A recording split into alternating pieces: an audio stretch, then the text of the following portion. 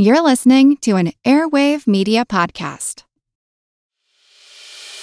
As a longtime foreign correspondent, I've worked in lots of places, but nowhere as important to the world as China. I'm Jane Perlez, former Beijing bureau chief for the New York Times. Join me on my new podcast, Face Off, U.S. versus China, where I'll take you behind the scenes in the tumultuous U.S.-China relationship. Find Face Off wherever you get your podcasts.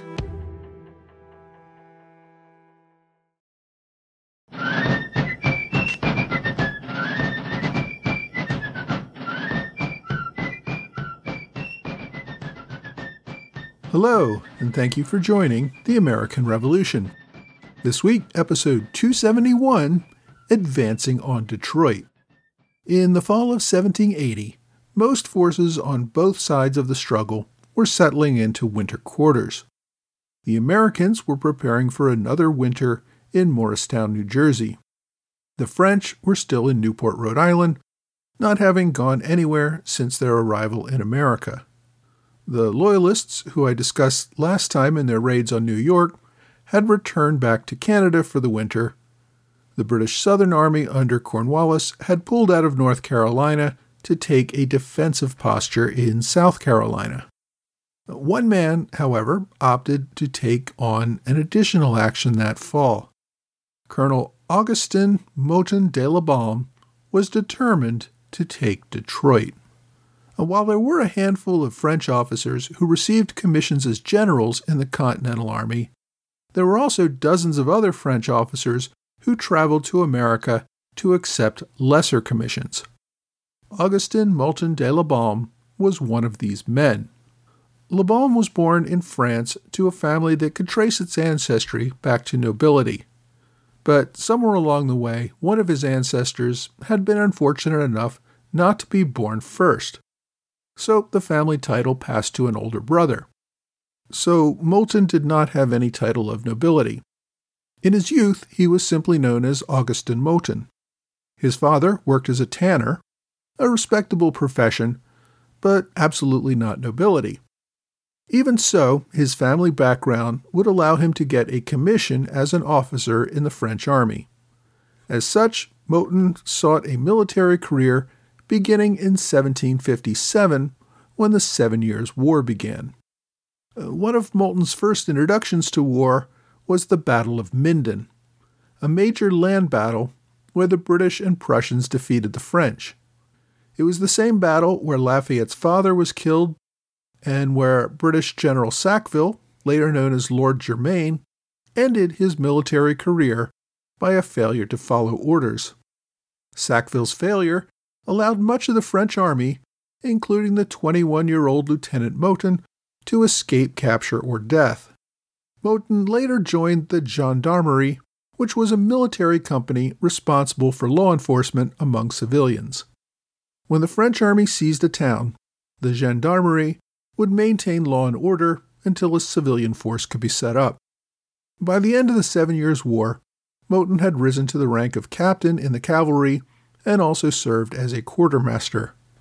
A few years later, he received another promotion to major. In 1773, as part of the French army's efforts to cut costs, it began to reduce the size of its army. Moton, by this time in his mid-30s, accepted a retirement offer. He spent some time writing 2 different books on horsemanship and cavalry tactics. It was also around this time that he added de la Balme to his name. Presumably, La Balme was his hometown. It's a small village in eastern France between Lyon and Geneva, Switzerland. When Silas Deane came to Paris after the Revolution began, La Balme was one of the first French officers to meet with him about the possibility of a commission in the new Continental Army. Deane wrote La Balme a letter of recommendation in 1776, but La Balme could not find a way to leave France and make his way to America. After Benjamin Franklin arrived in late 1776, La Balme also received a letter of introduction from him, recommending La Balme to Congress as a capable cavalry officer who might be helpful in establishing the Continental Cavalry. In February of 1777, La Balme pretending to be a doctor, managed to secure passage on a ship leaving Bordeaux for America, along with 2 other French officers. He made his way to Philadelphia, where in May the Continental Congress commissioned him a lieutenant colonel of cavalry in the Continental Army. Le Bon remained in Philadelphia, lobbying members of Congress and trying to promote himself. By July, he received a promotion to full colonel and the title of Inspector General of Cavalry.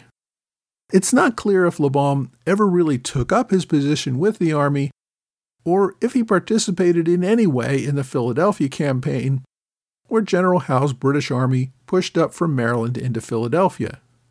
After the Battle of Brandywine in September, which was part of that campaign, Congress granted another officer, Casimir Pulaski, command of the Continental Cavalry based on his performance at the Battle of Brandywine. Upset at being passed over, Le Bon submitted his resignation to Congress. Over the next year, the Continental Army was trying to survive at Valley Forge, while Congress was focused on what became known as the Conway Cabal, that is, whether to replace General Washington with the hero of Saratoga, Horatio Gates. After Gates became the new head of the Board of War, Le Bon approached Gates with a proposal to invade Canada. Gates liked the idea, but ultimately gave command of the project to General Lafayette. The plan later fell apart because Congress did not have the men or resources to launch such an invasion. Le Bon, despite having submitted a resignation in the fall of 1777, was still a Continental officer because Congress hadn't accepted the resignation. But in February of 1778, Congress did accept the resignation that Le Bon had submitted, saying it had, quote, no further occasion for his services. Losing his military commission did not seem to deter Le Bon from his attempts to make a name for himself in America.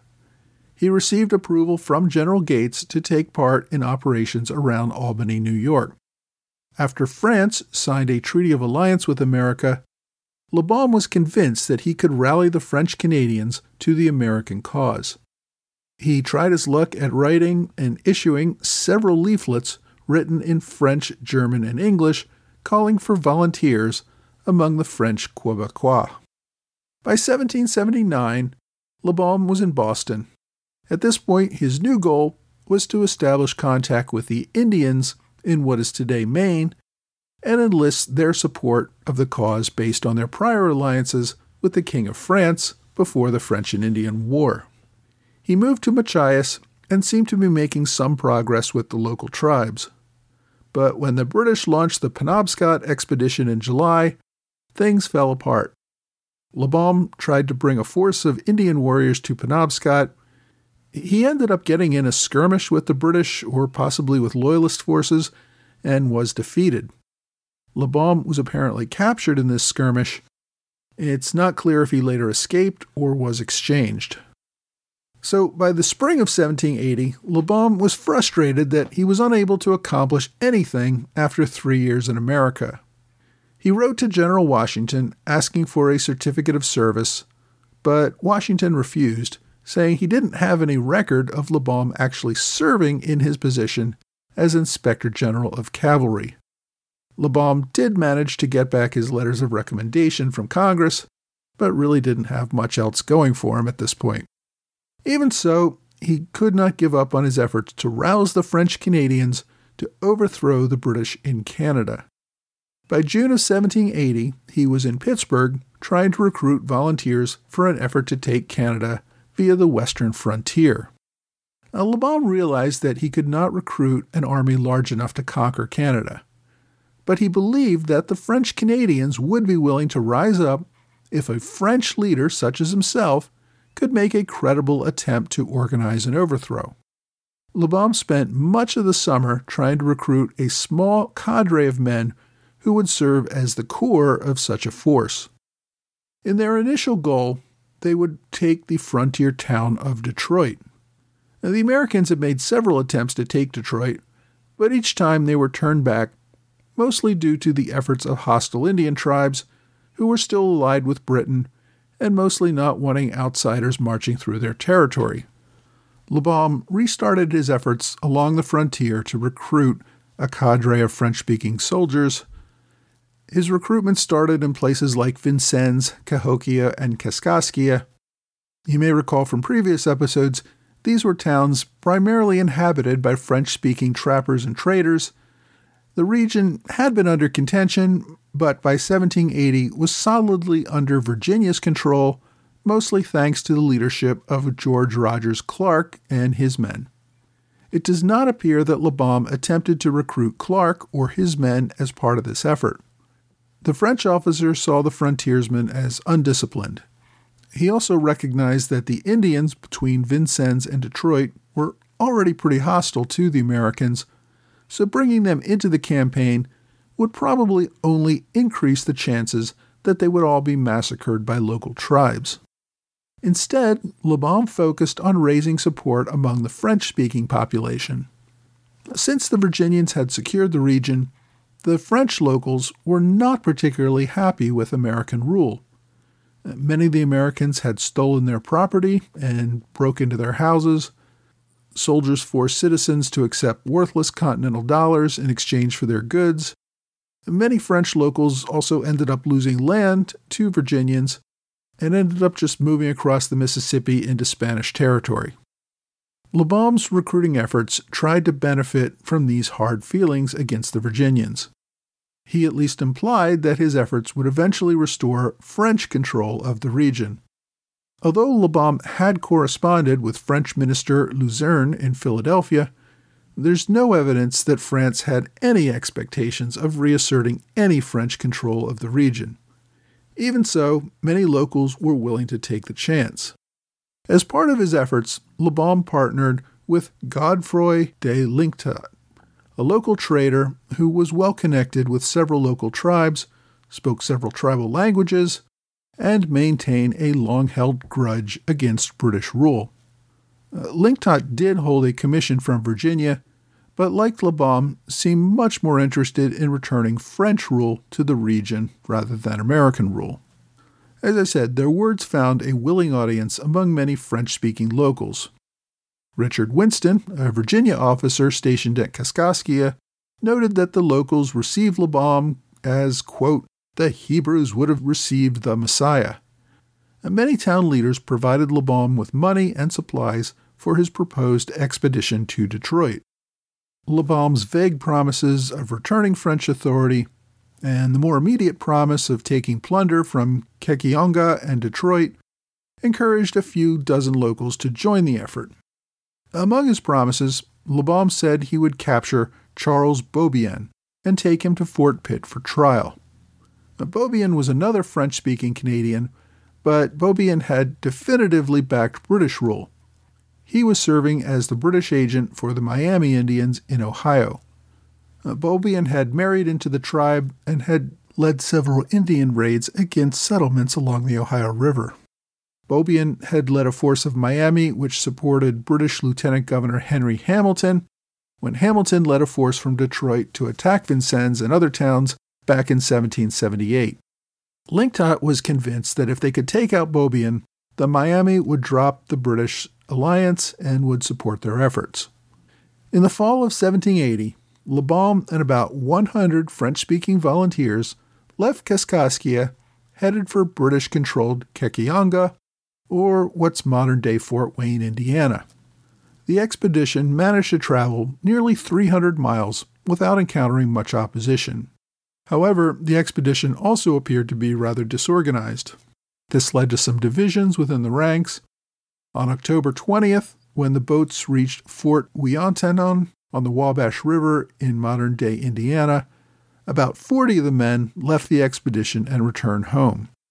Now, the remaining force of about 60 men pushed on to Kekionga, arriving 4 days later. Lobaume expected to meet Linctot to meet up with him there with a force of Indian allies. So the party paused there, waiting for Linctot's arrival. Fortunately for the expedition, they also had not encountered any hostile Miami Indians thus far. Kekionga was a sizable town for the Miami, but most of the warriors were not there. Speculation was that they were away on a hunting party. Kekianga was a key to control of the region, as it controlled an important portage between the Wabash and Maumee rivers. It was a key link to trade or to moving military forces between the St. Lawrence in Canada and the Mississippi River. LeBaume and his men spent nearly 2 weeks in Kekianga waiting for their Indian reinforcements under Linktot. They found Beaubien's house, but he and his family were long gone. So they looted the house, finding a large quantity of arms, blankets, and clothing, as well as a great many horses. And much of these supplies were probably meant to be gifts for the Miami or other local tribes friendly to the British cause. Several French-speaking locals at Kekianga also joined up with LeBaume's forces. With no sign of his allies or the enemy, LeBaume packed up his expedition in early November and prepared for the nearly 300-mile march to Detroit. After a day's march, the expedition camped at a new site a few miles northwest of Kekianga. While the expedition hadn't encountered any hostile Miami, the local Miami were well aware of the expedition by this time. Many women and children had fled Kekianga when the expedition arrived, and word quickly spread among the local tribal leaders. Among those who heard of the invaders was a local Miami Indian named Little Turtle, or Michiquiniqua. In 1780, Little Turtle was in his late 20s. We don't know much about his early life, although it is believed that he was born and raised in an area near Kekianga. By some accounts, his father was a Miami chief and his mother was a Mohican. As a result, Little Turtle could not inherit his father's position as tribal chief. The Miami had a well-earned reputation of defending their lands pretty ferociously. They had fought for decades against the Iroquois, who were unable to dominate them. They were generally allied with the British, perhaps thanks to Beaubien, but probably also because the British had not really made any attempts to impose on their territory. Now, there's no good record of the engagement, but Little Turtle assembled a force of local Miami to confront the expedition that had looted Kekianga as it was moving toward Detroit. Little Turtle led the attack. By some accounts, a man named Paquanay, who was Beaubien's brother-in-law, also participated in the attack. Paquanay ran a local trading post that LeBaume's expedition might have attacked. The Miami war party, led by Little Turtle, caught up with LeBaume's men, leading to an intense battle. The Miami apparently got the upper hand. They killed at least 30 members of the expedition, including LeBaume. At the same time, the Miami suffered only about 5 deaths. For the French survivors, death might have been preferable. By some accounts, 3 of them were burned at the stake. Some were scalped while still alive. One had his hands and feet cut off before being killed with a tomahawk to the face. Only 4 prisoners were released, and they were sent back as a warning to the rest of the French against any attempts to move into Miami territory. About a week later, word of the battle reached Detroit. The military commander there, Captain Arent Schuyler de la Peyster, made note of the report. Quote, "A detachment of Canadians from the Illinois and Post-Vincennes arrived at Kekianga about 10 days ago, and entered the village, took the horses, destroyed the horned cattle, and plundered a store I allowed to be kept there for the convenience of the Indians. Soon after assembled, and attacked the Canadians led by a French colonel." According to the British account, the LeBaume expedition had initiated the attack. Quote, "The Miami, resisting the fire of the enemy, had 5 of their party killed. Being, however, more resolute than savages are in general, they beat off the enemy, killed 30. With that, the LeBaume expedition and LeBaume's life came to an abrupt end. Following the battle, the Miami returned Beaubien's looted supplies to his house at Kekianga. The results of the unsuccessful expedition were not very significant. The small British outpost in Detroit was on rather high alert. The British rounded up some French in reaction to the incursion. Some local French settlers living in the area who were suspected of being potentially treasonous were sent to Montreal. Detroit's military commander, de Peyster, ordered all French traders in the region, other than Beaubien, to remove to Detroit so that they could not assist in any future expeditions. De Peyster also sent British Rangers to maintain control of the portage at Kekionga. For the French in Vincennes, the loss was a disaster. Many leading citizens had joined the expedition and never returned. Many of them also carried legal documents with them, planning to go to Philadelphia to assert legal claims against the Virginians who had taken their land. With the loss of these documents, many of the Virginia squatters were able to obtain title to the disputed land. The Miami even more solidly allied themselves with the British, offering sanctuary to anyone who suffered treatment by the French or the Americans to their south and west. The Miami also planned an attack on Vincennes, seeking approval from the British and also some assistance for the attack. The British approved the attack, but did not provide any assistance. So the Miami never followed through on their counterattack, but certainly their actions did deter any further French or American attempts to move into Indiana during the remainder of the war. Next week, we're going to return to the South, where the Swamp Fox, Colonel Francis Marion, continues to frustrate British efforts to rule South Carolina.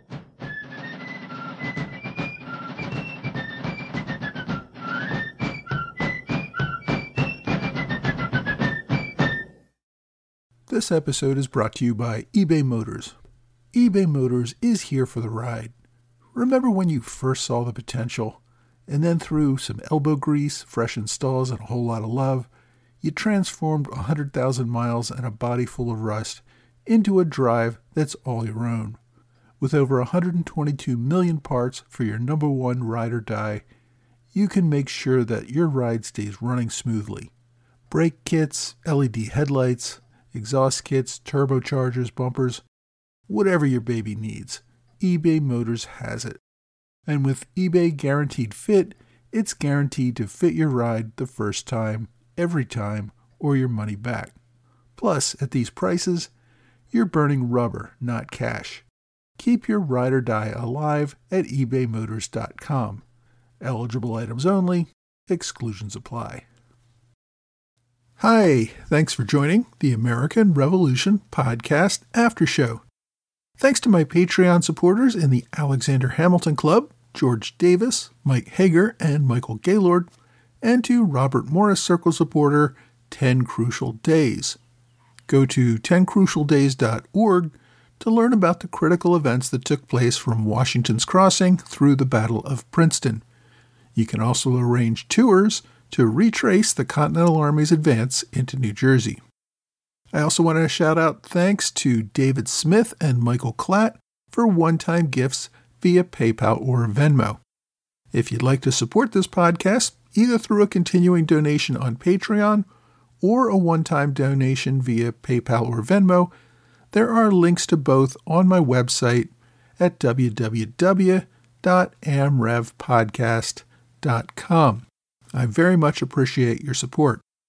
And while we're on the discussion of support, I wanted to mention that we did hit a milestone on the podcast this week. I now have over 200 Patreon supporters. Now, Patreon removed the goal setting from all Patreon pages, so my promised goal that had been on my page saying that I would go full-time on the podcast if I can get 300 supporters no longer appears there, but I still stick by that promise. If you are willing to support me, I will happily do this full-time. Doing full-time means that I will go back to weekly releases, I will probably have more extra episodes, and I can probably continue this podcast for longer than I originally expected. So, if you can provide some support, I really do appreciate it. Again, you can find the American Revolution podcast on the Patreon website, or go to www.amrevpodcast.com for a direct link. I also have links at the bottom of each blog episode, which if you haven't checked out my blog, I really wish you would. That's at blog.amrevpodcast.com. Also, a reminder, I'm going to be presenting at History Camp Valley Forge on May 20th, 2023. There's going to be a bunch of speakers there on all things American Revolution. My presentation actually isn't on the American Revolution, but I think it's an interesting one for you. So if you can make it, you really should. If you don't have tickets yet, go to historycamp.org for more details. Again, it's going to be an all-day event in Valley Forge on May 20th. Now, this week, we looked at a rather little-known French officer who came to America to fight for our freedom and ended up giving his life as part of that effort. For me, there are some key takeaways from this episode. One, there are many more French officers than we remember who fought in the service of the American cause. Two, there are a great many risk-takers throughout history who try to change history, but many of them fail and give their lives without any such change. And unfortunately for Colonel LeBaume, that was his case. Third, never underestimate the natives' ability to defend their territory. I mentioned Chief Little Turtle, who really got his start as a war chief when he defeated LeBaume. Little Turtle would go on to lead a number of raids against settlers in Kentucky in the later part of the war, and his stature would only grow after the war. He became one of the key figures in an Indian confederation that was trying to keep settlers east of the Ohio River. He's probably best remembered for leading a force that defeated American Army General Arthur Sinclair in 1791. This was the largest Indian victory over Americans in all of our history. Later, Little Turtle attempted to negotiate a peaceful settlement. He even met with Presidents George Washington and John Adams and corresponded with President Jefferson.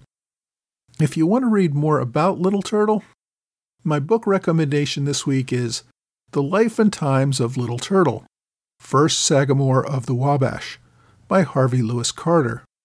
The book's almost 40 years old. It's rather short, probably due to the lack of much of a written record about Little Turtle's life. But he is an interesting character and worth knowing about. The author, Harvey Carter, was a professor at Colorado College, and he passed away nearly 30 years ago. If you'd like to learn more about Little Turtle, but not a whole book's worth, my online recommendation is a pamphlet called Little Turtle, 1752 to 1812. It's a 20-page biography written by Rex Potteroff of the Fort Wayne Historical Society in 1960.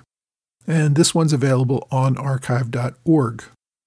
My question this week comes from Jesse Fernandez, who asks, it seems as though Andre was trying to highlight the fact that he entered enemy lines under a flag of truce.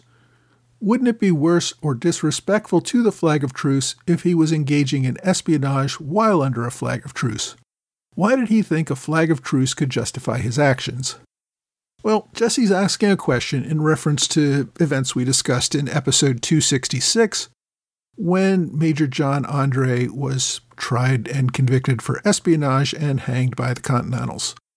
The British had made an effort to protect Major Andre from execution by claiming that he had arrived under a flag of truce which had to be respected. Under the norms of the time, and even today, a soldier appearing under a flag of truce could not be shot or taken prisoner. This was really the only way enemies could talk. Now, I have discussed instances in past episodes when leaders from both sides used a flag of truce to gain intelligence. Gaining intelligence whenever you could was not considered cowardly or unethical. But in those cases, the person received under the flag of truce remained in uniform, and everyone around knew that they were the enemy. The intelligence gathering consisted of looking around while they were behind enemy lines. Such visits were not kept secret from the majority of officers and men on the other side. It was all done out in the open. In those cases, the side receiving the messenger under the flag of truce had the ability to control where they went and what they saw. If they did not want to receive the messenger, they could fire over the approaching party's head to let them know that they were not welcome and should turn around. Major Andre's case was different, since he was not really meeting with an enemy officer, but rather someone who had already agreed to join the British. Now, that said, if he had remained in uniform and undisguised, the British would probably have a legitimate argument. Arnold was still technically a Continental officer at the time he received Andre, Even if Andre entered American lines at night, if he was under a flag of truce and remained in uniform, it probably wouldn't be appropriate to treat him as a spy. Of course, Major Andre really didn't want anybody on the American side to know that he was there, because his presence might have outed Arnold as an American traitor before they were ready for that. In Andre's case, whether he had a flag with him or not when he left the ship at night, he certainly did cross into enemy lines and did change into civilian garb for espionage, and that would be a violation of the norm for a flag of truce. Under a flag of truce, one does not hide one's presence from the enemy or do anything to obscure the fact that you are an enemy. You can't just sneak into enemy lines and then pull out a flag of truce when captured as some sort of get-out-of-jail-free card. Clearly, Andre was using subterfuge to disguise his true purpose. That's spying, and that gets you hanged, even if you're an officer. The British did try to make an argument about Andre being under a flag of truce, but as I said, they were desperate to recover this valuable and well-liked officer and tried whatever they thought would get them back. British General Henry Clinton had originally drafted a letter to General Washington pleading to Washington's humanity, but the other British officers who reviewed it thought that this really set the wrong tone. You couldn't go hat in hand to an enemy officer. If they could not get Andre back by demanding his return under the story that he was under a flag of truce, then they were not going to get him back. And of course they did not. If you have a question you'd like me to answer, please reach out to me either via email or on Twitter, Facebook, Quora, or Reddit. Well, that's all for this time. I hope you will join me again next time for another American Revolution podcast.